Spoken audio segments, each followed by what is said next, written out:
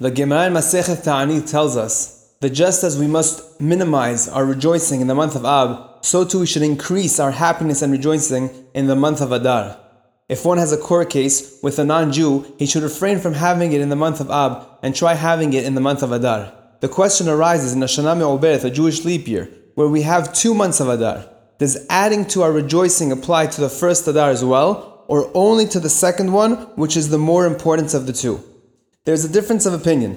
Rav Chaim Kanievsky is of the opinion that adding to our rejoicing applies to the first Adar as well. One of the proofs that he brings is that the Mishnah in Merilah mentions differences between the first and second Adar, but does not mention that Marbim B'Simcha, increasing in happiness, is a difference between the 2 months. Also, the Hatam Sofer signed a letter in his responsa on the first day of the first Adar with the words that we add to our rejoicing. We see from this that his opinion was also that on the first Adar we add to our rejoicing.